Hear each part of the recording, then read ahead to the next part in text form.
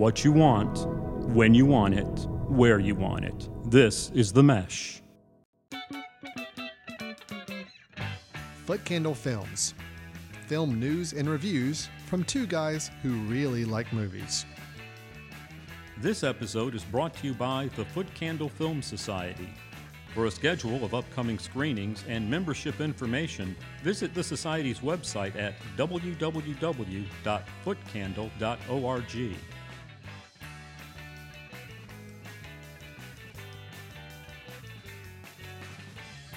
Hello, everyone, and welcome to Foot Candle Films here on the Mesh.tv podcast network. My name is Alan Jackson. I am the co-founder and co-director of the Foot Candle Film Society, co-director of the Foot Candle Film Festival, held every year in September right here in Western North Carolina. And with me, across the table from me, back live again. This is our second time live in a row, where we're actually in a same general close vicinity from one another, not over the internet having to record this, is my other co-founder and co-director, Mr. Chris Fry.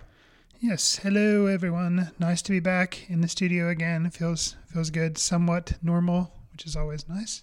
Yeah, normalcy is nice to get back to some degree. Of course, we're all still trying to be very, very conscious and safe with what we're doing here, but it does help, Chris, when we're talking movies, and I can kind of see a little bit from a distance, at least, your expressions as you get ready to tell me your thoughts on a film. You have a lot of tells, and we have two movies that we'll be kicking off that I'm going to be very eagerly looking to read your tells on how you felt about these films and if the opinions match up with mine or not. So we have two films in particular we'll be discussing today. The first up will be Bill and Ted Face the Music, the third in the Bill and Ted trilogy that we did not realize many years ago was ever going to become a trilogy. It has, and we're going to talk about the latest installation starring Mr. Keanu Reeves and Alex Winters. Then we're going to move on to a review of the latest Charlie Kaufman film, I'm Thinking of Ending Things. This is one that premiered on Netflix just in the last week. And we're going to talk through that film. Then we're going to take a break, and when we come back from the break afterwards, there will be movie news. There will be some discussion of a couple of really interesting trailers that have just been released. And Chris and I will end the show with our patented, always recommended, always looked forward to by our listeners, our recommendations of the episode.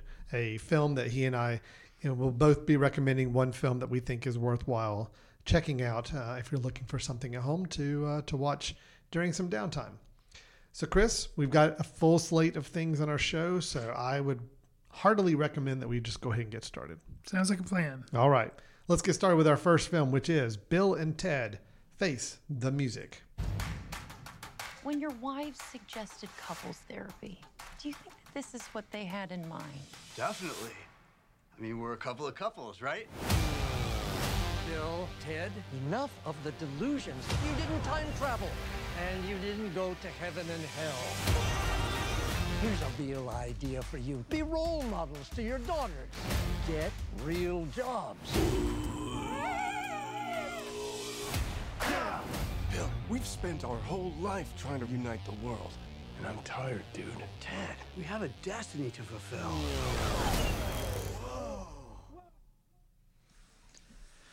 1989 gave us the teen comedy Bill and Ted's Excellent Adventure. It made buckets of money, and thus in 1991, Bill and Ted's Bogus Journey was released. In 2019, news came across our Foot Candle Films desk that a new Bill and Ted movie was on its way, starring the original cast of Keanu Reeves, Alex Winter, and others that also make appearances. We were both curious, with the foremost thought being, why make a Bill and Ted movie? Another one, a third one? And why now? Despite a global pandemic, Bill and Ted Face the Music was able to be released at drive-ins and online. Alan, how did Bill and Ted help you face the music that is 2020? Okay, so I'll just go ahead and say this, that I think this is a fun film. Okay. I did have a generally good time with it. Okay. It is not without its faults. It is not without some need to remember the situation in which we're watching this. But I think if you can kind of look past some of those things, I think, and just kind of turn your brain off and look forward to having a good, relatively heartwarming time with the film, I think it's a fun film to do that with. Is it everything I ever would have wanted from a third film in this trilogy? Well, I never really remembered asking for a third film in this trilogy, so I can't really say that for sure. Sure. But I'd say sure. I mean, I think if you were to tell me that, yes, they're going to make a sequel X number of years in the future, and past me would say to future me, well, as long as it has these elements in it, it should be a fun movie. And it did have those elements. We have a film here with a lot of fan service. Yeah, really, I mean, let's be honest. People want to watch this movie because they want to see Keanu Reeves play in a kind of a dumb, oh, not dumb, but a more fantastical comedy. Sure. And that's just not something we're used to seeing Mr. Reeves do anymore. So I think that in itself may be a reason for purchasing a ticket or buying the online version, whatever the case may be. There are some things I do want to point out. I think they really kind of missed, and they could have really made this a much more worthy entry. But as it is now, I do feel like it's a good, fun film that I had a good time watching. Chris, your thoughts? Yeah, I had this actually in Letterboxd. I had this as one of my anticipated films for 2020, not because I was really that big of a fan of the first two, which I actually did see both of them in the theater when I was a teenager. And I just thought they were, okay, and I remember the first one specifically, Bogus Journey, kind of seemed like everybody at the time, to me at least, was kind of like, yeah, that was pretty much the same thing as the first film. And then it just kind of died away. However, after the first film, I remember tons of people walking around quoting it. And, it was a big phenomenon when the first one came out. And then, 2 years later or whatever, when they released the other one, it was kind of like, okay. And then everybody just kind of moved on. So the idea that they were going to do this one, I was like, interesting. They were going to do, make it a trilogy, like you said. And the fact my main curiosity was, Keanu Reeves returning to something like that. He can do it, but it was just very kind of an interesting, I got to see this just to say that I've seen it.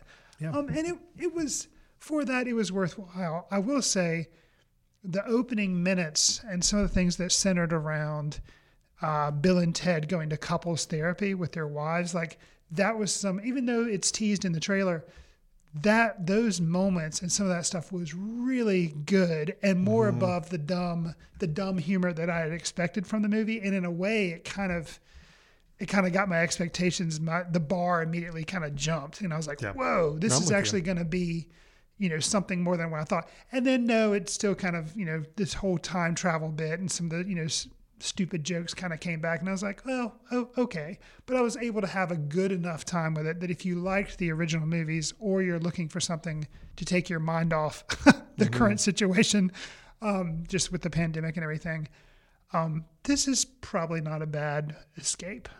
No, I think that's a good way of saying it. So let's get a little more specific on some things I think that worked and didn't work with this. I mean, I think you're right in that those opening minutes, those opening sequences where we really start to, the last thing we want from a Bill and Ted movie is to start exploring some real deep societal relationship related issues. But we do kind of hint at it a little bit.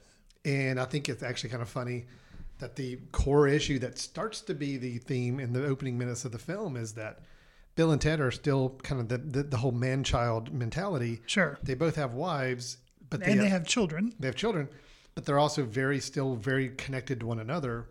Again, not anything wrong with that, but to the point where even their families are like, look, this is probably just getting a little out of hand. Right. That whole premise, I'm like, oh, okay, so they're really going to go with this whole, we've spent the last 30 years of our life hanging out together, and people are telling us we probably need to like cool it a little bit. We need to like focus on other people. Hence the title, it's like Face the Music. Yeah. Oh, they have to wake up and become adult. Like that, it kind of really started going really fast. And I was like, oh, that's awesome. Without spoiling the ending, it ultimately does kind of resonate a little bit by the end with some of the messaging. I think it could have been a little stronger than it was, but I do think that ultimately that idea does kind of circle back around to some extent, at least a little bit of a thread there.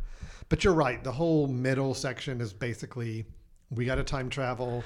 We got to go capture famous musicians. We've got to go stop ourselves from future and past selves or whatever. Which was kind of a mashup of the first two movies. It really was. Yeah. It was truly not only the time traveling to see historical figures, but the heaven and hell, there are duplicate versions of us, the evil versions of us we have to deal with, all of that. So, yeah, it was the perfect fan service movie in that they basically said, let's take every element from the first two movies, throw them together, make a story out of it. We're going to hit every single character that everybody's used to seeing. You got you got death. You've got, some of the idea of the famous people we go back in history and get. It was perfect fan service as a film goes. The one thing the film did that I thought was really exactly what I wanted from the film, and unfortunately it was the only element of it that they gave me. Okay. Was the killer robot, played by Anthony Carrigan. Yes. I have him in my notes as well. Which, again, when they introduced this idea of a killer robot being sent back to kill Bill and Ted, I'm like, okay, yeah, well, I kind of expect something like that in this kind of movie. But then they did something with this character and really let him develop as a character throughout the film, where he was one of the most entertaining parts of the film after a while. I don't know, Chris, if you've seen Barry, the TV show on HBO, the Bill Hader series. Anthony Carrigan is a main player in that series. Okay. He's very, very good in there too. And he's also been in this TV show Gotham. Gotham is what I'm familiar with him from. He's so much better in Barry though. And here, absolutely. Because I really liked him in Gotham. But he really gets to let the comedic role fly in Barry, and it's so good. So anyway, he plays the killer robot, Dennis Caleb McCoy. That's the name of the robot. We need to remember that. Sure. That was one of those absurdist humor that just had nothing to do with the previous films. I'm like, I really thought that was great. It was really funny. I wish they did more of that throughout the film than just one little subplot. But overall, it was still enjoyable. I agree. And that kind of, if there was, I enjoyed the first, 15, 20 minutes when they were kind of setting things up. And I was like, wow, this is a little more, deep for a comedy than I thought it was going to be. But then it kind of slumped back into, kind of what I expected. And the appearance of Dennis Caleb McCoy, that was like, oh, okay. They were kind of throwing me a bone to kind of wake me back up. And something a little interesting. But like you say, I wish it could have been developed more. Yeah. Now you talk about something that it was in it just enough that I wish it would have been in there a little more. That would be, Dennis Caleb McCoy. Something that was in there that just didn't work. And it wasn't the idea that didn't work. I think it was the execution. And I don't even blame the acting either. It was the female versions of Bill and Ted, which were their children, Billy and Thea. And I don't know if it's because they were trying to mimic too much how Bill and Ted were in the first movie. And it's like, okay, but Bill and Ted, that was just how they were. But when it just didn't work because it was like, I don't know. No, I've got that as awkward. like the top item that did not work for the film for me was the daughters. And it's nothing against the actresses playing them. They were both very good actresses and they were doing what the part required of them. But the parts were written as just imitation carbon copies of the original Bill and Ted. And that's not interesting to me. These are Bill and Ted have gone on and they married princesses from medieval times. Right. You can't tell me that their offspring just happened to be exact carbon copies of Bill and Ted. And again, that's not interesting. I mean, I don't need them to do impersonations of Bill and Ted, which is what I felt like their parts were. Well, and they were so heightened. It was like they really wanted you to be aware. That's what they're like, no, we get it. These are just female. Yeah. But it was just so, like, it was cranked all the way to 11. But it could have been at, 7, 6. But there could have been some much more interesting things to do with the idea of them having daughters. Yeah, I agree. And that was a big disappointment for me because once I realized we weren't getting anything more out of the daughters, this is what we get. We see what we get. Right. It was just disappointing. And it was like they just, instead of turning into something more, they just went for the easy joke, which, okay, but they went for the easy joke over the whole film. And over. There was no and development to it. Right. There was nothing interesting happened with the daughters, which is what the shame is that I kind of got the impression from the trailers and some of the things when they started teasing the movie, I'm like, oh, this movie is actually going to be mostly about the daughters. Right. Bill and Ted may just be like more small players in the film. No, it's Bill and Ted. The daughters are a running subplot, but there just wasn't a lot there. And it was just disappointing. It's like you could have done so much more. than just having imitations being done of the original Bill and Ted. So that was disappointing for me. Okay, I'll go ahead and get ready for the hate mail now. Yes, Bill and Ted movies should not be built on any type of realistic logic. Okay, I get it. It's time travel. It's crazy stuff, whatever. Sure. But I really think back to the previous two films, and at least I bought into the concepts of what they were doing. You were also a lot younger. With this third one, I'm just like, really? That's the whole plan here? And I don't know. Again, I'm not going to spoil anything, but Sure. to kind of get to this end culmination, they have to pull off some feats that just defy everything about the idea of time, space, and everything else. Sure. Again, I'm willing to give them. Obviously, it's a comedy. It's a enjoyable film. But at the same time, I just didn't feel like there was a lot of thought in the writing. Right. That's my biggest issue, I guess both with the daughters. Sure. And just overall the plot idea, this concept of they are charged with writing that one magical song that's going to bring everybody together. That carries from the very first movie, which I thought was kind of a nice touch. Here we are 30 years later, they still haven't written it. I think that's pretty cool. And they got a certain amount of time to do it. But then their mechanics of, well, how do we go about having them solve this issue? It just seemed really sloppy, just seemed really brief.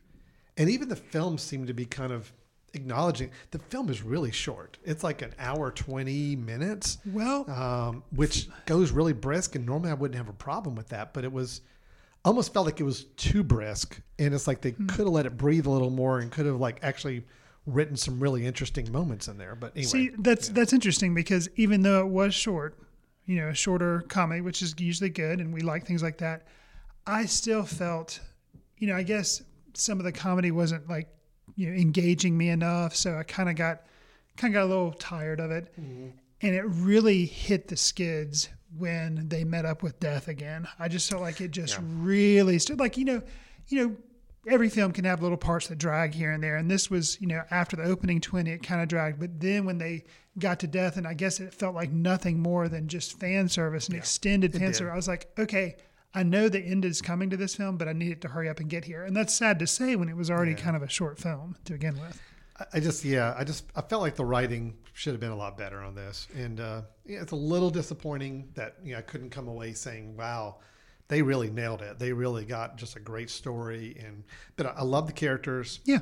The tone was fun. Okay. They kept a really great tone throughout the movie. It never got heavily serious, but it also never got like slapsticky over the top comedy either. I mean, it was just a great tone of a film. Right. It did have some good messages by the end. I think the ending was trying to go for a very emotional thing, and it got a little there, but it could have been a lot stronger. And again, I think that's all just the writing. If we had been a little more invested with the daughters and felt like that they were real characters throughout the film, I think the ending would have paid off so much more. And but overall, it was fun. And look, I'm not going to beat this film up too much. I mean, it was a fun film. I had a good time watching it. I mean, I'll watch it again just for killer robot Dennis Caleb McCoy.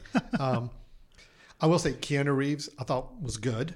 I thought Alex Winters was actually even better. And actually, Alex, and because you know Keanu Reeves, you've seen him in the limelight, so you know what he's capable of. But to see Alex Winter, which basically I've lost track of him. I know he was still kind of involved in some things out in Hollywood, but to see him come back and do the job that he does, it was really satisfying. I felt like Alex Winters was playing a true older version of Bill. Yes, where Keanu Reeves felt like sometimes he was trying to remember how to play Ted. Where Alex Winters, I don't feel like had to pretend at all. So I do feel like Keanu kind of sometimes was trying to play the impersonation of Ted, and I don't know. But again, I was still really happy with it. I mean, just getting to see Keanu Reeves in the bodybuilder latex, scene where it's like they meet up with future versions of themselves. Sure. Or the British rocker version living in a mansion. Yes. There was a lot of comedy there where I'm just glad he went for it. Sure. I'm glad they just cut loose and had some fun with the film. But I do think Alex Winter came out better. I think he just seemed to be more in tune with what was going on most of the time. So. I think. Yeah, and I'm kind of on that. I thought Winter was good. I felt like maybe for me, both their performances were like on an even keel, but I can see what you're saying about Alex Winter. I think what was cool too is you could tell that this wasn't just a paycheck for either of them. You know, I felt like they were kind of, as much as you can be invested in a dumb comedy, like, you know, they were giving it their best. So I like that about it. I mean, overall, I'm going to give it a pass. I'm going to say yes. I'm like, Bass isn't good. I'm going to say, yeah, it's worth watching, especially if you were a fan of the first two movies. Then yes, I think you're going to have a lot to like in this film and enjoy. If you were not a fan of the first two, or if you've never seen the first two, I think it's a tough watch. Yeah, I mean, I can't imagine really getting much out of it if you didn't see at least the first film.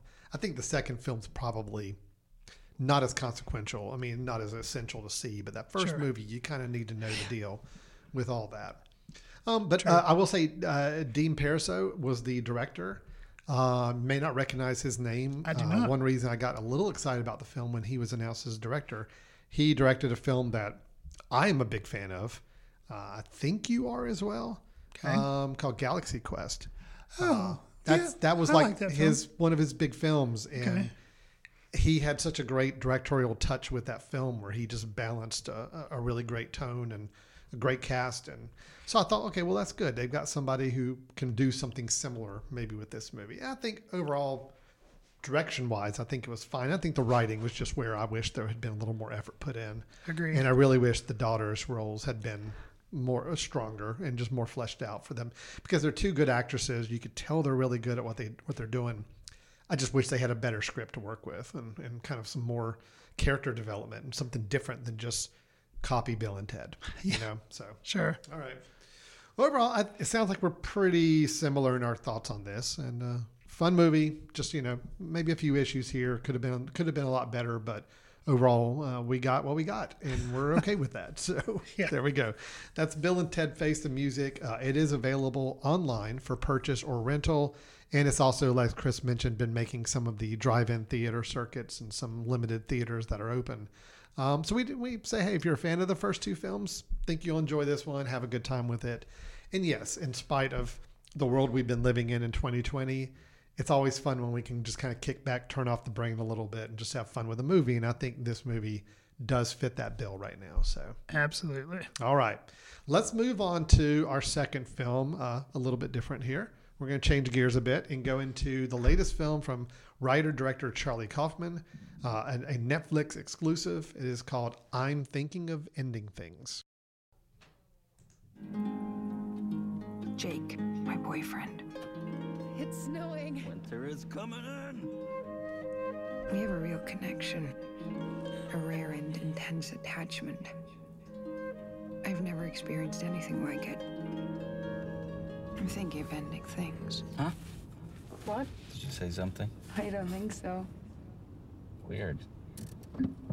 I'm visiting Jake's parents. So, Chris, where to start with this film? I've been looking forward to this discussion for several days now. Sure. I'm Thinking of Ending Things, 2020 film written and directed by Charlie Kaufman. Charlie Kaufman, you may remember from such films as Endless, what is it? Eternal Sunshine of the Spotless Mind. I can't believe I did not remember the name of that film. Adaptation. Mm-hmm. We also had Being John Malkovich. He was written, did not direct that one. And he wrote, but not directed Adaptation. He wrote, but not directed Eternal Sunshine of the Spotless Mind. Correct. He did write and direct Synecdoche, New York. Correct. And then also Anomalisa, which, Anomalisa. Right. Boy, I am off my game today. Well, that's kind of a hard name to say. It is, but a lot of hard names so far.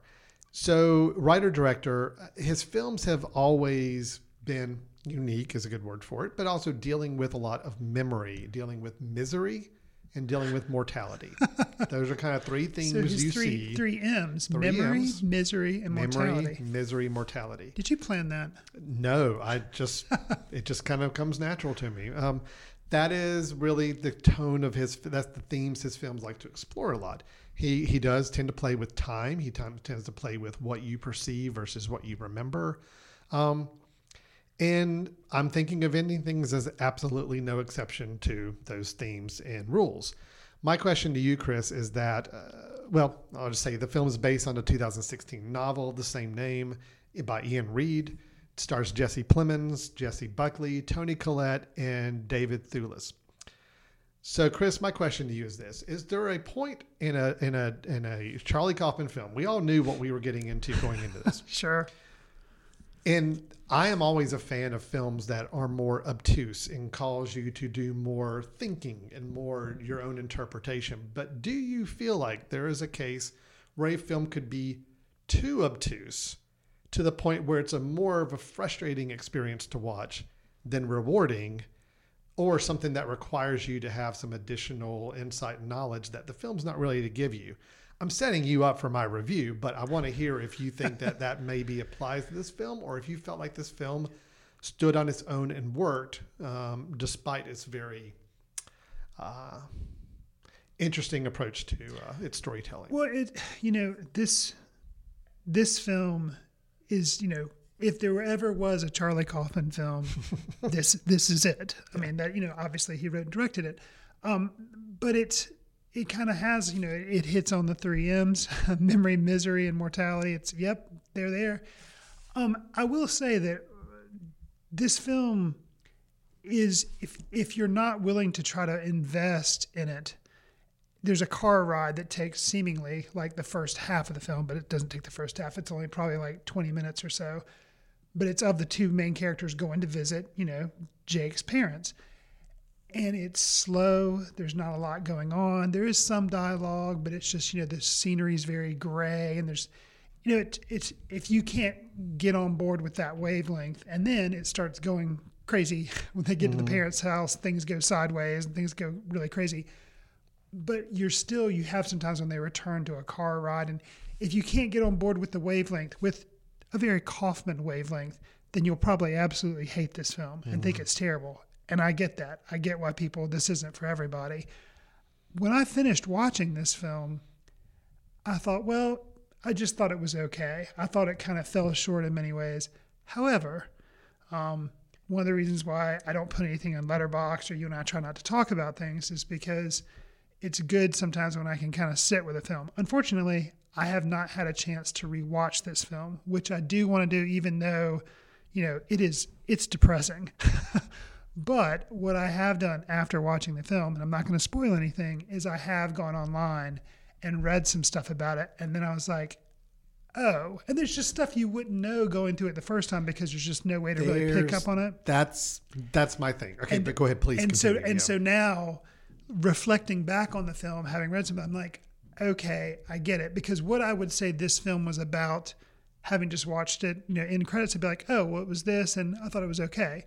Then when you see and read about what the real book was about and how Charlie Kaufman adapted it and turned it into this, you're like, oh, I guess what I'm saying is I like it, and I like it more than I did originally. I think, now, here's the question. We will never know with Charlie Kaufman unless you asked him, which would kind of be an insulting question to ask. I feel like he could have made it less confusing. Yes. And because he's such a talented screenwriter, I feel like he made it confusing on purpose, which I think is kind of a pompous thing to do. Yeah.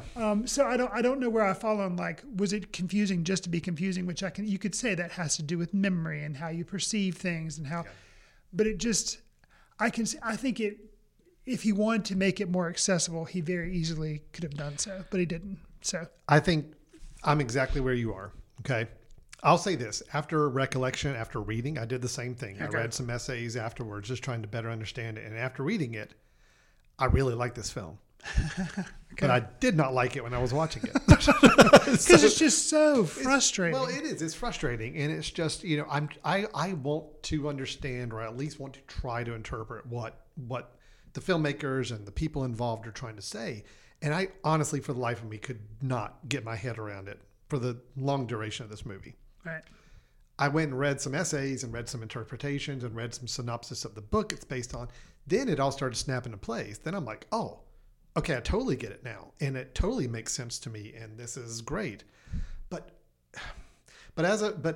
going into this as not having armed with that information, I should not be reading things ahead of watching a film to prep for the film. The film itself, my hope would be standing on its own. It needs to It's stand tough. alone. I felt like he needed to come about 10% down from the obtuseness he wrote it around. Give us a little bit. He doesn't have to spell it out. I don't need a director to tell me exactly what to think and what they're trying to say. I can do some interpretation. Give me just 10%. Give me just a little bit more. I feel like his other films, the ones we've written that other people have adapted into films, have done that. They are just broad enough or just imaginative enough, but there's still enough of a thread where you get some semblance of something to grab onto as a viewer, where I can at least follow along. I can understand what they're trying to do. Right. It's very creative. It's very unique, but this film just seems to say, I don't care if people figure it out or not.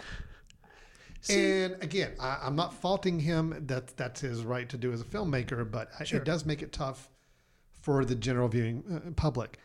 I do like this film in hindsight. And after having read about it and understanding the real theme that's being discussed and what even the phrase "I'm thinking of ending things" really means, I'm like, oh, I got it. I'm totally on board with it. I understand everything. I understand the animated pig. I understand the high school silent ballet sequences. I mean, I get it all now. Sure. I did not get it at all when I was watching it.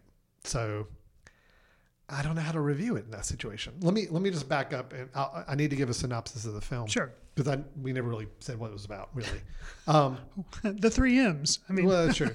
So the story is basically a young woman you follow is traveling with her new boyfriend to his parents' secluded farm. And along the way, a lot of discussion is happening, but she starts to question everything she thought she knew about him and even maybe about herself. The film does take some moments of keeping you, the viewer, off guard with changing people's names, changing time periods, changing situations, and you are left kind of not always knowing what's going on. Even our main characters tend to change their own personalities along the film. So we're going to leave it at that and not get any more spoiler, but tell me, Chris, some things about the film, even on that one single viewing, that you felt really worked for you. Well, the acting always worked. Yeah. I thought it was amazing. Both of the Jessies were good, which they're your two, Jesse Plemons plays Jake, and he was really good. And Jessie Buckley plays, as she is titled, Young Woman. Yeah, just keep it a young woman. She's one of the people that has a couple different names thrown at her. But then the father and mother of Jake, Toni Collette and David Thewlis, they were so good. They were great too. The 4 central characters, they're just really, really good. You talk about an ensemble cast. Yeah. I think, they're it for this film. It all worked together. Yeah. And with such a crazy script and with such a crazy plot and, so much craziness going on, if you didn't have 4 actors of this caliber, I don't think the film would work as well as it does. No, I agree. So, I agree. No, I was going to say the acting is the one thing I put up as kind of a real big strength of the film. I also going to kind of credit, I think, I was a little disappointed that more didn't happen in the house because I thought the stuff in the parents' house was the most interesting and just exhilarating for me to watch. I'm truly absorbing everything that's going on and really trying to understand the dynamics. And the house itself was kind of a cool character. I mean, just sure, you kind of got an understanding of its layout. You got to see Jake's old bedroom as a child. There's a mysterious basement. There's just a lot of things with the house that were cool. Right. But the house really was a relatively much smaller part of the film than I expected it to be. But I do like all the production design that went into the house and the layout of the house and the use of the house for different rooms and scenes. So, sure. But yeah, acting, production design. And again, once you understand what the film is about and what they're trying to say, you look backwards. The writing's actually really strong and sharp. It's hard to understand if you appreciate the writing when you're watching it the first time or not. Yeah. I thought, it's just tough for me to kind of really heartily recommend a film that almost requires either a second viewing or supplemental reading. And that's where I feel like this film is. Well, did you see in your readings, I read some stuff that talked about why the inclusion of the musical Oklahoma. Yes, I did read that. Okay, so you've read some of this, and I thought that was really fascinating. And I liked, the janitor you see in the film, he seems to show a fondness for the musical Oklahoma and comments at different points about it. And there's a scene with some people dancing out in the middle of a hallway they're doing in Oklahoma. And there's some other, and it's just, that kind of fanciful but weird but purposeful. And to me, that was an example of Charlie Kaufman throwing something in there that it worked for me. I didn't fully understand it, but instead of being confusing, I just kind of took it. Yeah. And now that I've read more about it, it kind of adds value. Whereas I feel some of the other stuff was, just keeping us at arm's length. And like you said, that's what he chose to do. But it seems like I would have appreciated it more if he would have not kept me so far at arm's length. And looking at it, Chris, I think, and I'm going to try to tap dance around this without giving anything away. I think the biggest thing that causes a viewer to get disconnected from this film so heavily and really not understand what's going on is the fact, and it's kind of a brilliant move, but it's really, really tough for a viewer. Sure. The move of the person we feel like is the first person narrator that we're following. Yes. Is not. Correct. That's the biggest issue. I think that when you're watching this film as a standard moviegoer and you're hearing the voice and you're following one character, that you're expecting to see things from their perspective. Correct. Understanding that that's not really the perspective you're watching. Well, and yeah, so that's an interesting kind of twist, if you will. There was the reveal of the janitor, let's say.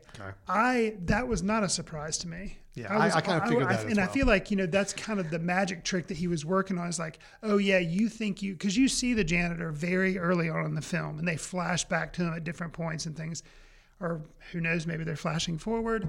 And, but I kind of like, yeah, I get what you're doing. I know what you're doing. But what I didn't get was the perception of the story being told and how it was being told. So that was, but it ends up being just like, you feel like you've been duped, it's not a good feeling. You kind of like, it's not a twist like a M. Night Shyamalan or a, Christopher Nolan twist. You're like, no, I feel like you did this on purpose just to confuse me. Yeah. And I'm kind of irritated by it. So I tried to think back to myself, if this film was told from a different character's point of view, I still think it could have been really creative and still a lot to grapple with and a lot to work with, but it would have at least led the viewer down a much more straightforward path to trying to appreciate the film. Right. The choice of having the narrator, or I guess the voice that we hear predominantly, the person we feel like we're kind of following, sure, not really be who we're following. It was an interesting choice. I applaud the creative choices involved. I just think that's the element of the film that made it where it was still very much at arm's length for me the whole film. It took me reading about it afterwards to get something out of it. But interesting, if you would have asked me right after I read this, or right after I saw this film, if I wanted to watch it again, I'd be like, no, it was okay, but I'm kind of one and done. However, like you, after reading things. Yeah. Well, because there is a lot going on in the film. There's a lot of details. There's a lot of things. Everything's very intentional. There's book titles you see on a bookshelf that all mean something. There are shots and moments and phrases that all mean something. It's so well written. It's just, again, unfortunately, when you're watching it the first time, it's just all of it just kind of breezes by because you're just not sure how to process anything. So here's the thing. I think you and I both appreciate films that have breadcrumbs that are kind of put down for you. You can pick them up and figure them out. This was a loaf of bread thrown into a wood chipper and shot into your face. And so therefore, at the end of the film, you're like, pushing bread off your face and you're like, okay, I get it. But it just seems like, or a bazooka shooting bread. It's just like, okay, just the way it was done was, and you don't realize that until the end. But it was just, it's interesting. Tough. It's a tough watch. It's a tough film. It's a challenging film. So if everything we've talked about has convinced you that you're interested in this film, then awesome.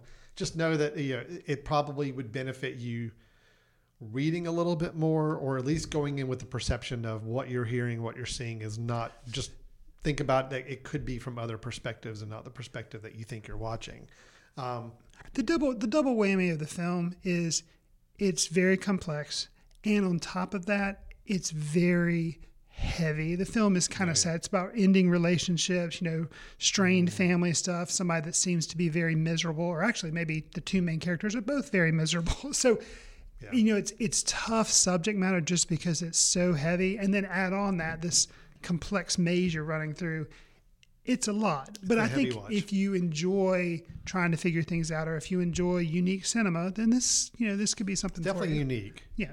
And again, I still feel like after having read about it and kind of thought about it and read more analysis of it, I'm actually wanting to go back and watch it again. Like you said, I would like to watch it from a different lens. Sure. Where I feel like I could really appreciate the film more. So, but the acting, production design, the direction in general, very, very strong.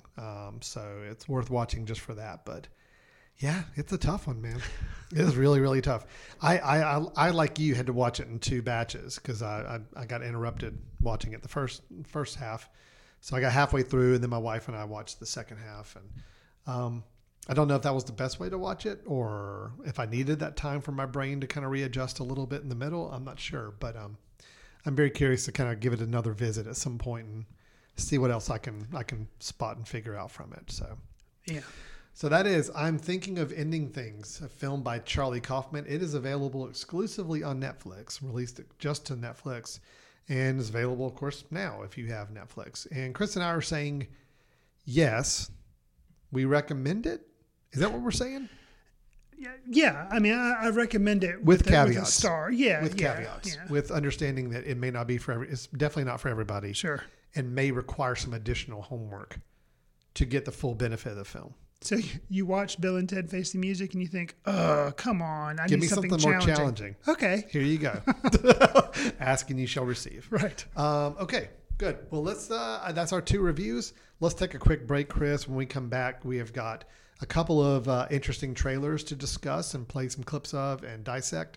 And we'll also be jumping into some very early kind of mid-season Oscar talk, Chris. Sounds it's good. Really, that's crazy, but to think, but yes, there is an Oscar season still going on, despite the dearth of films. We're going to talk about that. And then we'll end with our recommendations for the episode. So stay tuned. You're listening to Foot Candle Films here on themesh.tv. We'll be right back in a moment.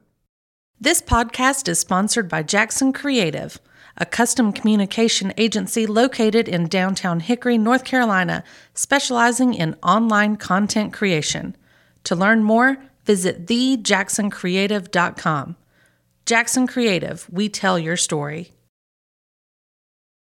Welcome back to Foot Candle Films here on themesh.tv. Chris and I finished our reviews of Bill and Ted Face the Music, followed by I'm Thinking of Ending Things. An interesting pairing there, Chris. One where it's okay to turn your brain almost completely off and just enjoy. The other one, your brain, you're going to want to take it out of your head and rinse it out and wash it and squeeze it and all in between the movie just to try to comprehend what's going on. Absolutely. So, but both we're recommending just with different some caveats. Audiences. Different audiences. Yeah. Definitely some caveats, especially on the Charlie Kaufman film. Sure. But Chris, let's move on. Let's talk future. Okay. Those 2 films, they're out. We've seen them. They're available for everybody to see. Let's talk about some films that are going to be coming out before too long. Let's go ahead and do the trailers first. I think I may have just changed the order on what we're doing, but if that's okay with you, we'll roll with it. Chris, there are 2 films that we want to talk about in our trailer tapas section. Okay. This is the section of the show where we basically like to play a little bit of a trailer of a film that is going to be released soon that we think is worth discussing. Maybe it's a interesting film. Maybe it's one that we've been really looking forward to, creative project, whatever it may be. So we have 2 that we're going to be doing. I'll go ahead and tell you, Chris, I have seen neither of these. Okay. So I'm really watching these fresh and blind here. So I got to see, so we're about, one of the ones we're going to watch a trailer for Dune. Dune. I saw a teaser trailer for Dune in a theater. Okay. And you're like, when have you been? I actually took my life in my own hands, and thankfully everything was safe, but it was kind of scary. But I went and saw Tenet. Mm-hmm. And when I saw Tenet, one of the trailers they showed before it was a teaser trailer for the trailer we're about to now hear. So a teaser for the trailer, and right. Now the trailer's out. It's a long trailer. Sure. We're just going to play a clip of it, and then we'll talk about it. So let's just go ahead and set this background up here. So I am not a Dune person. I don't know anything about Dune. I know I watched the Lynch version, parts of it, like when it was on TV, like broadcast after its theatrical run, and I did not get it.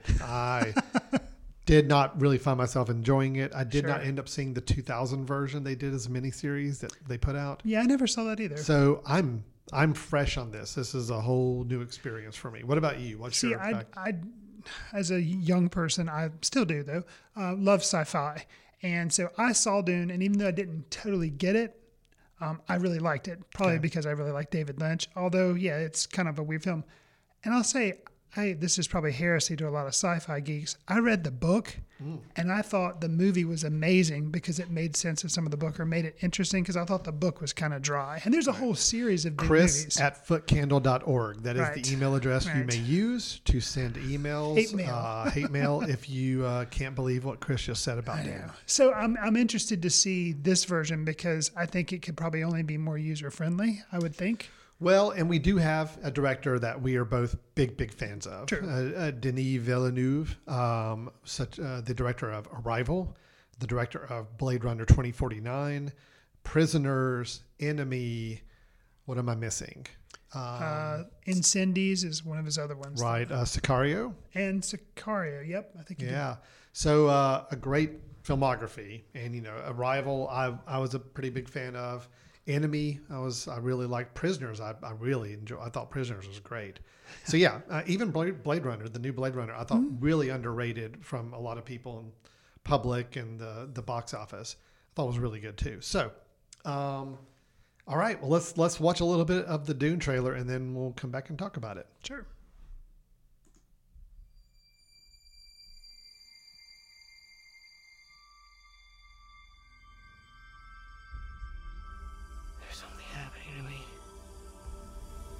Something awakening in my mind. I can't control it. What did you see? There's a crusade coming.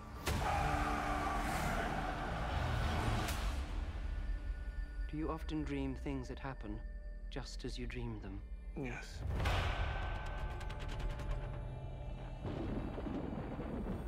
The test is simple.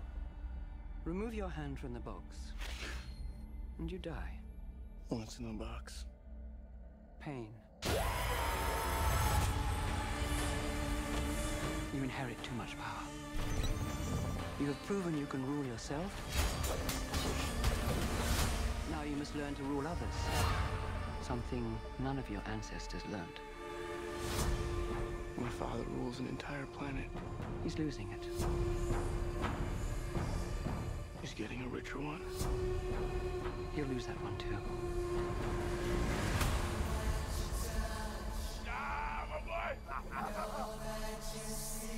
Arrakis is a death trap. Kill them. This is an extermination. They're picking my family off one by one. Let's fight like demons. An animal caught in a trap will gnaw off its own leg to escape. What will you do? I know you.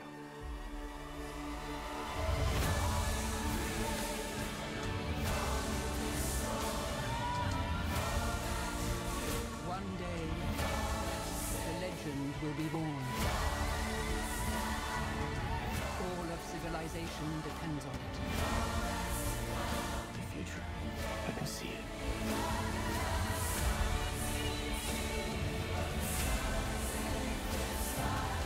I must not fear.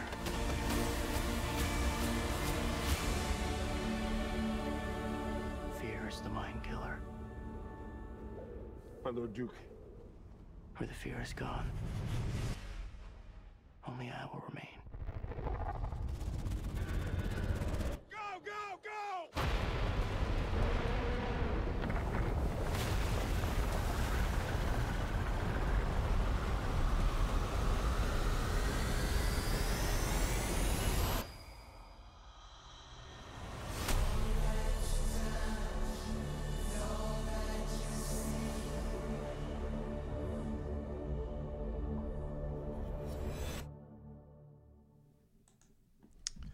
Okay.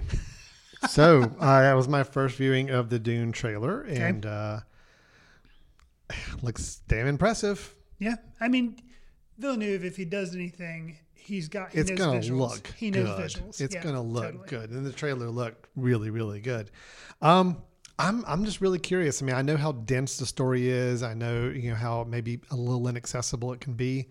So I'm just really. I think the big sticking for me will be: can people walk in, watch this movie, or rent it, whatever mode we're in, Sure. and enjoy it as a film, or is it going to be another one of those things where almost like the Kaufman film we talked about, where you kind of have to have more background knowledge, or just things are going to require more homework to do, So I the don't know. interesting thing for me is watching the trailer. Now I've seen the original Dune, several times, not really recently, but I've seen it several times. And I feel like I kind of understand it more and more every time I watch it, But I'd be curious, like if a trailer for the old version of Dune, if it made any sense. Whereas I feel like this trailer gives me hope because it made sense to me. And I feel like the movie is going to make sense. And so I feel like it'll be a much more accessible version of Dune. This trailer makes as much sense as other sci-fi, Sure. fantasy, epic films that you see a trailer for, I tell you, the cast is still very impressive. Oh man, the cast is amazing. Obviously, the director we've already talked about, the look of the film, even granted, I know it was probably just for the trailer, but even the soundtrack and the use of the Pink Floyd song was a good, interesting choice. So yeah, I'm excited. I am excited, but I'm also a little trepidatious on how accessible it's going to be. So yeah, this is two shows in a row, I think, because we talked about The Batman in the previous, and they were using Nirvana's song, Something in the Way. And that, like, from the very first note, I was like, oh, this is amazing. Because just like, for this movie, they start the Pink Floyd song, and I was just like, but it works. And it's just like, I'm such a sucker now because I guess I've hit that age where I'm nostalgic for everything, even though Pink Floyd Dark Side of the Moon came out way before, but still, it's just like, I don't know, it's such an easy thing to do in a trailer, but man, it works. It works. It does work.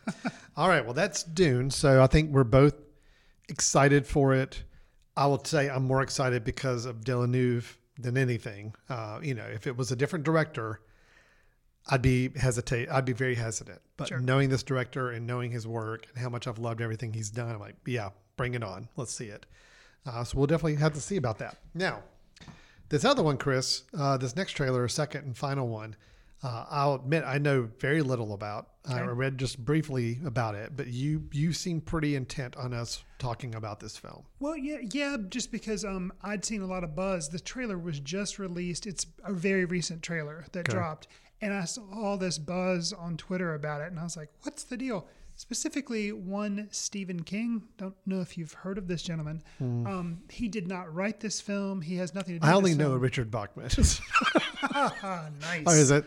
Nice. Is that Stephen King? Yes. Oh, yes, yeah. okay, Good job. good. Well, good. Thanks. So early pen name. But yeah, so he was just like raving about this film. I follow him on Twitter, so I was like, this is interesting. I don't think he really has anything to do it. Maybe he's a producer, but I don't think he is. So I was just intrigued, and I watched it, and I have to say, I am totally on board with the film. However, I worry that the trailer has, once again, maybe hyped me too much, but it looks like it's going to be a lot of fun. All right, so the film is called Freaky. Yes. It is from the director of Happy Death Day, which I have not seen that or I haven't Happy either. Death Day 2. Okay, so again, take that for what it's worth. Here we go. Here's the trailer for Freaky. Morning. That's me, Millie. Ordinary, boring Millie. I love your dress. I think I saw it at Discount Bonanza. Okay, so I was never the most popular. Homecoming's this weekend. Booker is gonna be at the dance. And boys never really noticed me.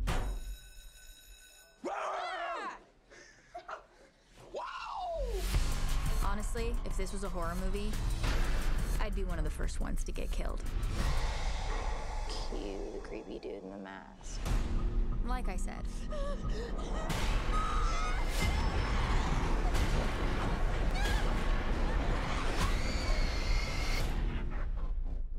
But actually, it turns out Where am I? I didn't get killed. Oh my God, why do I sound like that? I woke up in the killer's body. The Blissfield Butcher strikes again. Don't freak out. You're black! I'm gay! We are so dead! Will you stop? It's me, it's Millie. Hail, Blissfield, I feel our glory and our might. And not only is that psycho wearing my body, he's killing it. He's like a wolf in sheep's clothing. Who knows how many of our friends he's gonna kill? Are you sure this is safe? No. Oh my God, it's a slaughterhouse. I have like less than 6 hours to swap back or I'm gonna be stuck in his body forever. Hurry up, loser. I gotta take a dump. I have to admit, it hasn't been all bad. I'm sorry, sir. I didn't mean to interrupt. Move! How's that feel? I'll make you wish your stupid face was never born. Oh my God, did you just pee yourself? Yes! Whoa, what am I wearing? I'm actually really liking this for you.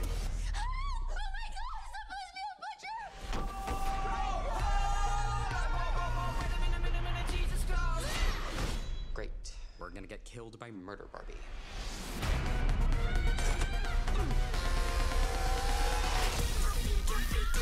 I can't wait to kill you. Time to stop this asshole. We're in this together.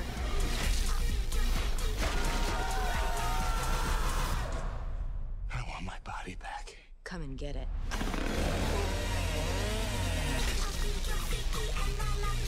Look, I know I look like the butcher, but it's Millie. He's crazy. Okay, Booker, can you look at me, please? Booker! Dry up, bitch. Booker, help! Booker! Will you shut up? Booker!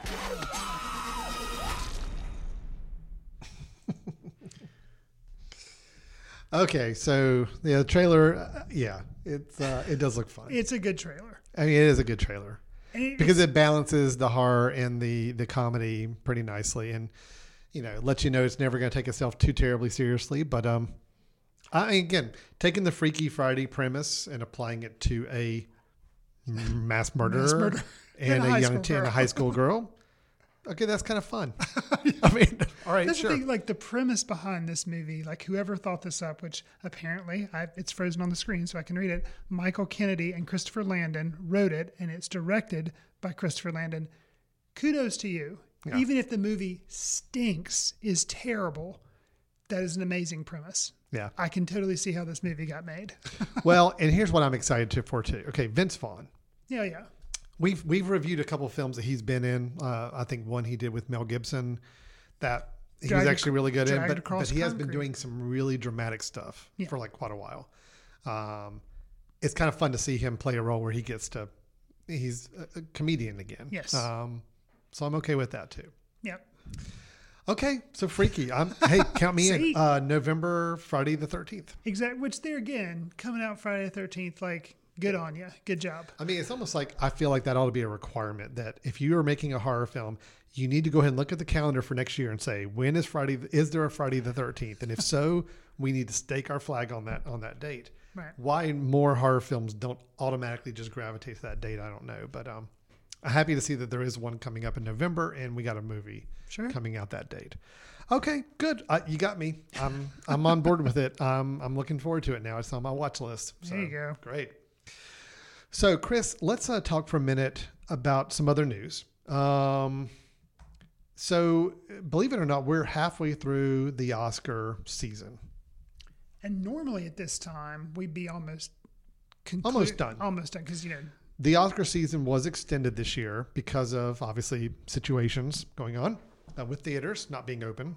Sure. To where normally you have to have your film airing or playing in a theater by December 31st in order to be eligible for the Oscar ceremony in a couple months. They extended to February 28th, basically giving 2 more months to the window because, again, fewer films were released. Everybody's getting pushed back. So I think that technically means the midpoint of the season was in August. So here we are, September, recording this.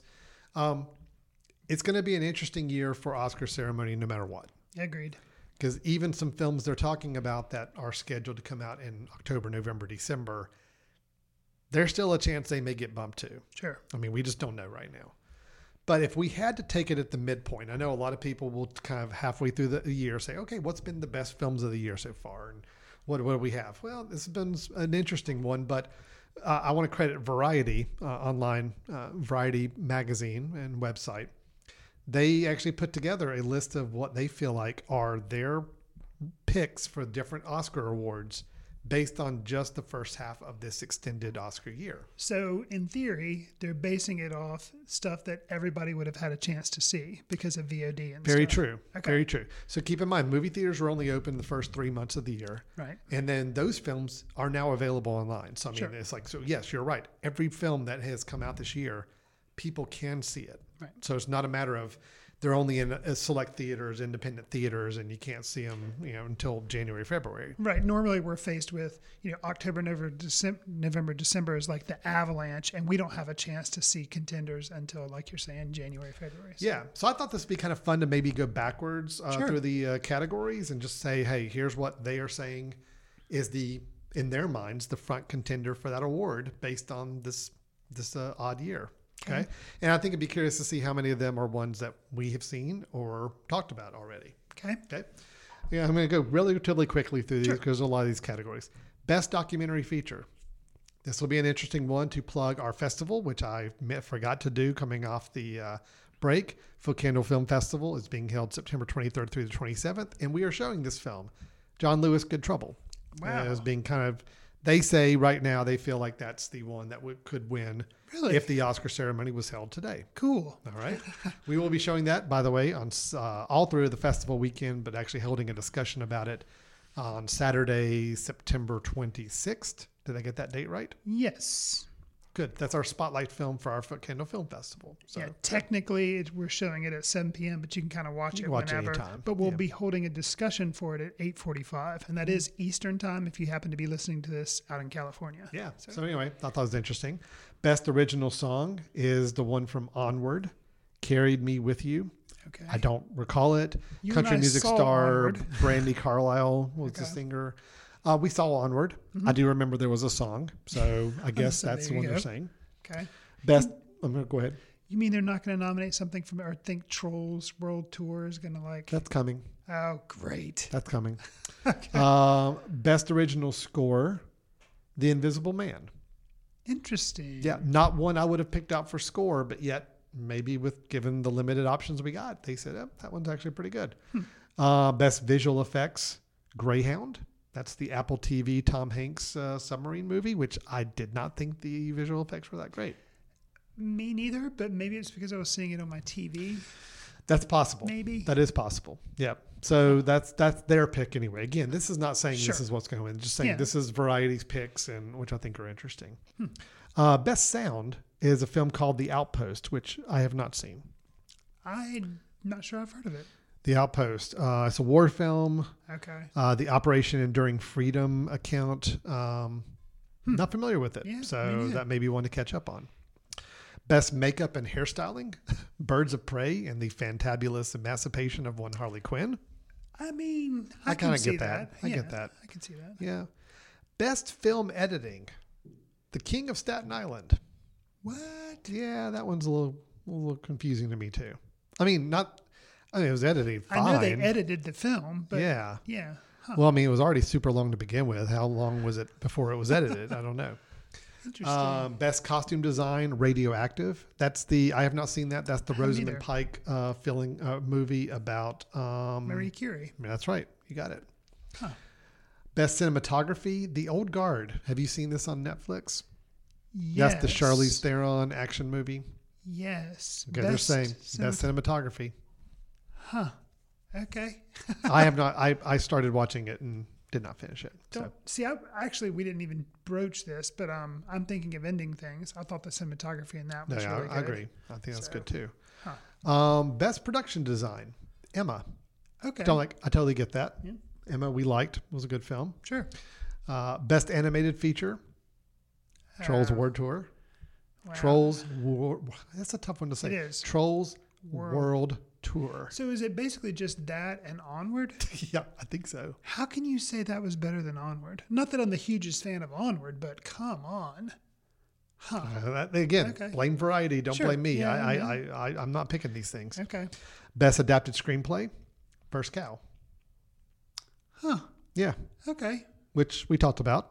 And, we saw, and it was our first Foot Candle film back when we moved to our online cinema a couple months ago. So, yeah. See, I would wonder if they had seen I'm Thinking of Ending Things when they I'm wondering if that film just broke after, Okay. because it just came out September 1st or August 28th or something. I'll go ahead and say, regardless of, I can't see how that won't be nominated for adapted screenplay because it's, it's crazy. quite a feat what they pulled off. Yeah. Best original screenplay, a film called Never, Rarely, Sometimes, Always, which I have been wanting to see, have not seen yet. Yeah. Supposed to be really good, but I'm not as familiar with it.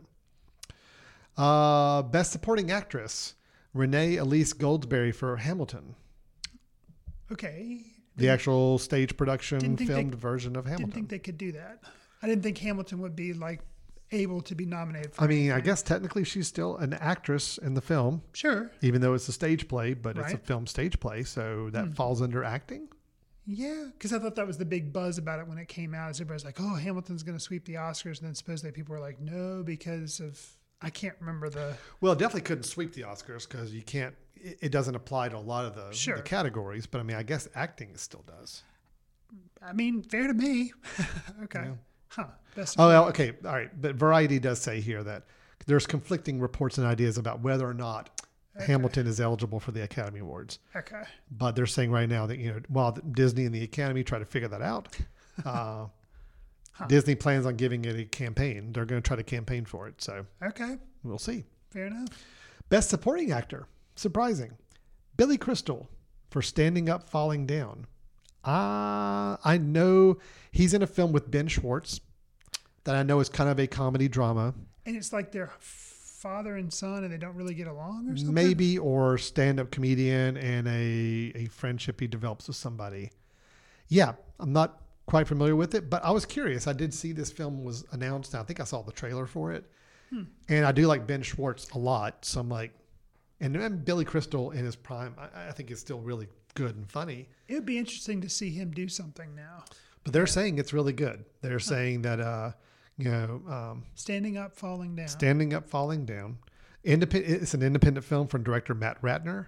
He plays an alcoholic dermatologist who forms an unlikely friendship with a stand-up comedian played by Ben Schwartz. Okay. When was the release of this? It doesn't say. I don't know. Okay. Yeah. Best actress. Take a guess. We have seen it. We reviewed it. Elizabeth Moss. No. Okay. I don't remember the Anna Taylor-Joy for Emma. No. It's a film we have not discussed yet. Oh, we haven't discussed, but we've both seen it. We both saw it. We both liked it. It was in contention to be one of our film screenings for Foot Candle, but didn't work out. Dude, I must need another cup of coffee. It's The Assistant, Julia Gardner. Oh, yeah. So we didn't end up reviewing that? I think we did. Oh, we did review it. We just didn't have it for a Foot Candle screen. No, we Gotcha. didn't. We tried to have it, and Okay. we couldn't pull it together. But Gotcha. Julia Gardner for The Assistant is their pick for Best Actress so far. Okay. That'd be amazing. Best Actor, also a film we saw, we discussed, we reviewed. And I would have pegged this person for Best Supporting Actor, but they're actually saying Best Actor. Delroy Lindo for The Five Bloods. Oh, yeah. I would have said supporting I would have probably too. on that. But I agree. He's really good. He is really good. He yeah. needs to get something out of that. But yeah. Okay. Best Director. I'm familiar with the film, but I have not seen it. Channing Godfrey Peoples for Miss Juneteenth. Oh, yeah. I've heard of it, but I haven't seen it. Yeah, Huh, they're saying that's their pick for Best Director. Wow. So far. Yeah, pretty amazing. Not only first-time director as far as like that we are aware of, but also, yeah, it is a true newcomer director. And then Best Picture, Palm Springs. Wow. Variety is saying that at the midway point in this new Oscar year, they feel like Palm Springs is the Best Picture contender. If you look at that movie the way, and Best Picture winners, the way you and I've talked about and other people talk about, it's not that you're saying it's the best acting, but things kind of come together and they make it, the best picture, the directing, the acting, just the costumes, or, and the writing, you kind of say all the elements somehow work. Whereas, interesting. I would not have picked that in a million years to be up for a Best Picture, but That is what their picks are. Now, granted, that is just variety, kind of speculating. Nobody really knows. And generally, just like any other Oscar year, you normally expect the films that are actually going to win stuff to be in the latter half of the year. Right. So it's always nice to kind of recall the first half, because I do feel like the first half of the year sometimes gets forgotten pretty easily by the time you get to the end. Totally. So I like knowing that, hey, of these films, I like the fact that I've seen most of them. Yeah. Which is kind of nice to know that, as far as the ones that are getting the most acclaim, they're all, again, like you said, we can pick up right now and watch any of these films because they're all available to us, which is, if we have to pull a positive from this whole experience, that would be it, is that I think we're going to have an Oscar ceremony where we're going to have the most exposure to all the films available to see anywhere we live. So, okay. So that is Variety listing out their selections, their contenders to consider for the new first half of 2021 Oscar season. So, Chris, we've done some trailer tapas. We've done talking premature Oscar talk here on the show. I think it is time for us to move into our final segment of the show, and that is our recommendations. That is where you and I both recommend a film that we either just recently caught up with, maybe saw for the first time, feel like needs some more attention or acclaim, and we'd like to help give it to them. So, Chris, I'm going to toss it over to you first. What film do you have to recommend for us today? So I'm going to recommend a film that came out, I think it was 2019 was when it was actually released, but it might have been 2018. But it's called Wildlife, and it was notable at the time because of the director, Paul Dano. It was his first film. And he wrote the screenplay with Zoe Kazan. So he also, was writing a screenplay. He made the film. It's based on a book, but it stars Carey Mulligan and Jake Gyllenhaal, and Ed Oxenbould plays their son. But Wildlife is a really interesting film, really well made, especially for a first-time director in Paul Dano. Obviously, he's been around movies for a while, but the cinematography was really beautiful. The costuming was period, set back in like the 50s or 60s, I think.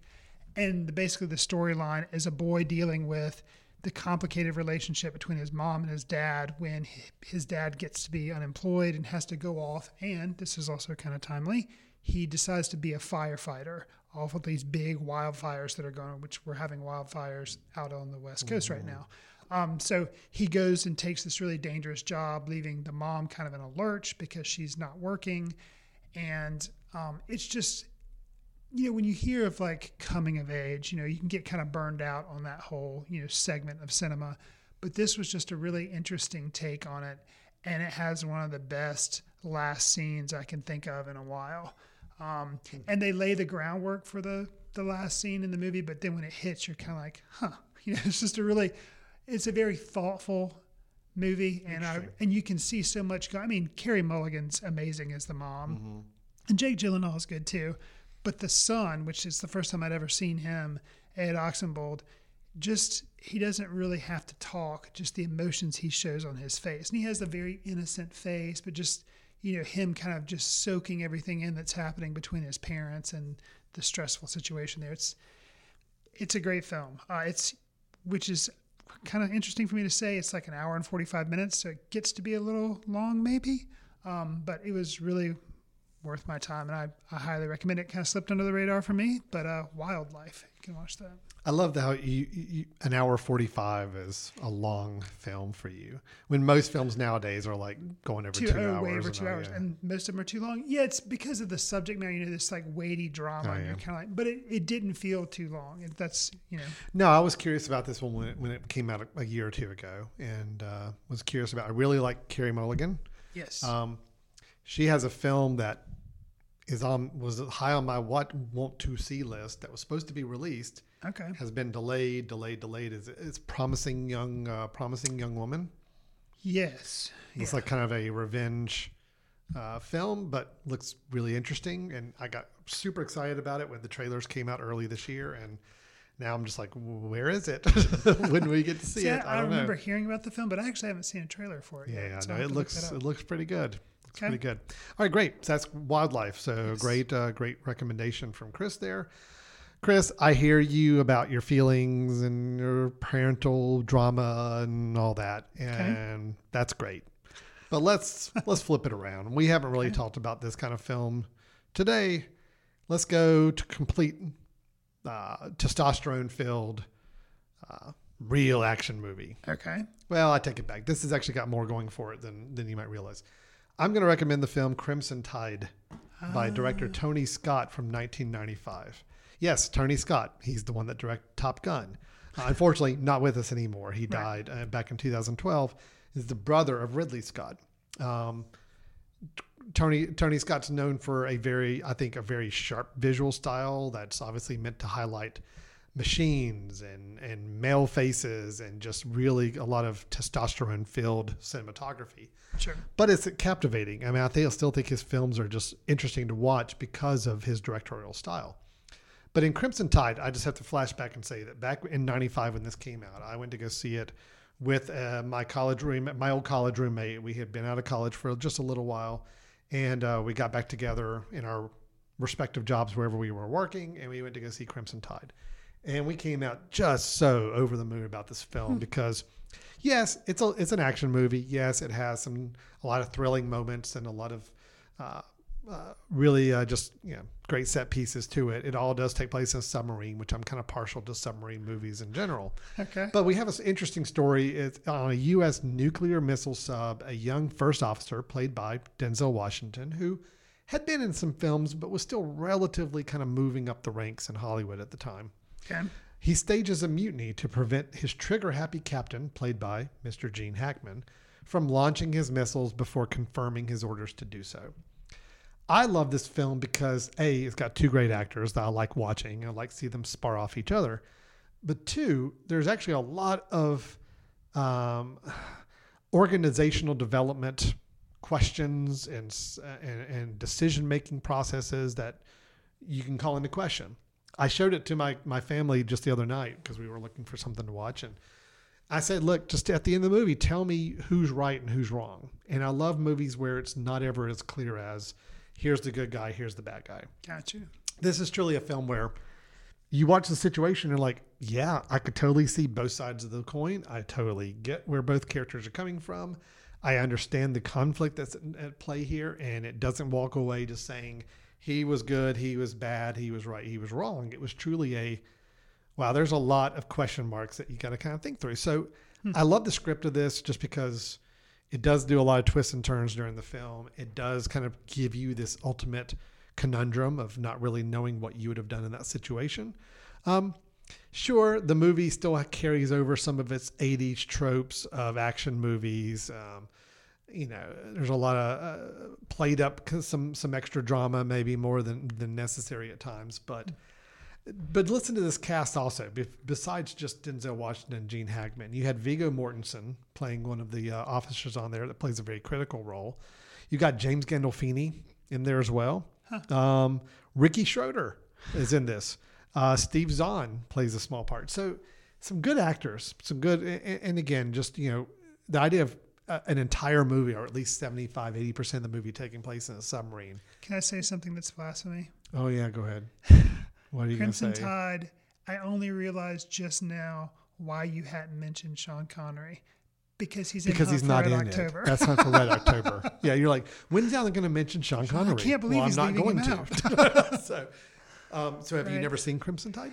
I have, but it's obviously just molded into that and Hunt for Red October, basically one movie. I know. To me. You gave it a 3-star review. I saw on Letterboxd. Okay, that's fine. There we go. Fine, whatever. I do think it's a really good movie. Okay. Again, if you just have to take action movies at their surface value, this one to me rises above because of the interesting dilemma drama that is involved. And it's a lot more complex than just good guy, bad guy. Now, was that intentional imagery with submarines rising above? That was intentional. I tell you, I'm really good with this stuff. Okay. They just kind of come naturally to me. So nice. So Crimson Tide, 1995, by Tony Scott, starring Denzel Washington and Gene Hackman, is my pick. And also my family agrees. My boys love this movie now, so I think I did a good job in the parenting field on this one. So we have Wildlife and we have Crimson Tide as our two recommendations for the episode. Chris, I think we're going to be wrapping up the show here. I was totally overlooked plugging our Foot Candle Film Festival earlier in the show like I completely had planned to do, and I just spaced out. So let's do that now. Let's make up for it if we can. Foot Candle Film Festival. It is coming up September 23rd through the 27th. It is going to be a completely online festival. So when you are listening to this episode, if you're getting it right when the episode comes out, you've still got some time to get on board and join us for the festival. All of the films will be available between September 23rd and the 27th online. But if you really would like to follow along, Chris, we do have a schedule of recommended viewing times because there are going to be live Q&A discussions at certain times throughout the festival for each film as well. Right. So anything we want to share or add to that I'm missing? Just like we try to do with every year, with every festival, we try to have something for everyone. And this year's no exception. We have an out-and-out horror film in the arbors that we're showing. We have smaller independent films and locally made some in North Carolina. We have our opening film, Drought, is an example of that. They were actually a grant winner from some of the monies we gave away last year from the festival. And then we have documentaries, and of course we always have short films, which some of them are documentaries, some of them are narrative. So there really is something for everybody. I would recommend, if you're interested, to go check us out at footcandlefilmfestival.com to get more information about tickets and things. And again, you can watch these films from anywhere. I think there's only one film that might just be restricted to North Carolina viewing only, but the rest of the festival right now is anywhere in the United States. You could technically join us and watch these films. So we hope to virtually see you or talk with you during the course of the festival coming up September 23rd through the 27th. And Chris, we are wrapped up here with Footcandle Films, but if anybody wants to dialogue with us about the film reviews or about any of the news we shared, how can they do so? So you can send us an email to info@footcandle.org. You can also follow us on Twitter @footcandlefilm. Alan and I do keep up accounts on Letterboxd to track what we're seeing. And if you enjoy this show, which hopefully you do, give us a star rating or write a review and share with friends for us like iTunes, because it helps us reach new listeners. We'd appreciate it. We're also on iHeartRadio, Stitcher, Spotify, and Pocket Casts. So make you aware of all the different places you can get this podcast. That's right. Well, with that, we're going to go ahead and wrap it up. Thanks so much for everybody for listening, and we will look forward to talking to you at our next episode here in a couple weeks. Thanks. Take care. Stay safe. See you in the ticket line when we actually go to theaters again. Watch films in the company of like-minded people in the dark. Watch films in the underground. We won't let anyone know where you are. The films that don't make it to Carmike at the mall, or ones that were famous when Grandpa would watch films out of the reverence of the heritage of an art. Watch films through the courtesy of Footcandle Film Society. Special thanks to Carpal Tuller for the show theme music. For more about Carpal Tuller, visit www.carpaltuller.com. You've been listening to The Mesh, an online media network of shows and programs ranging from business to arts, sports to entertainment, music to community. All programs are available on the website as well as through iTunes and YouTube. Check us out online at themesh.tv. Discover other network shows and give us feedback on what you just heard.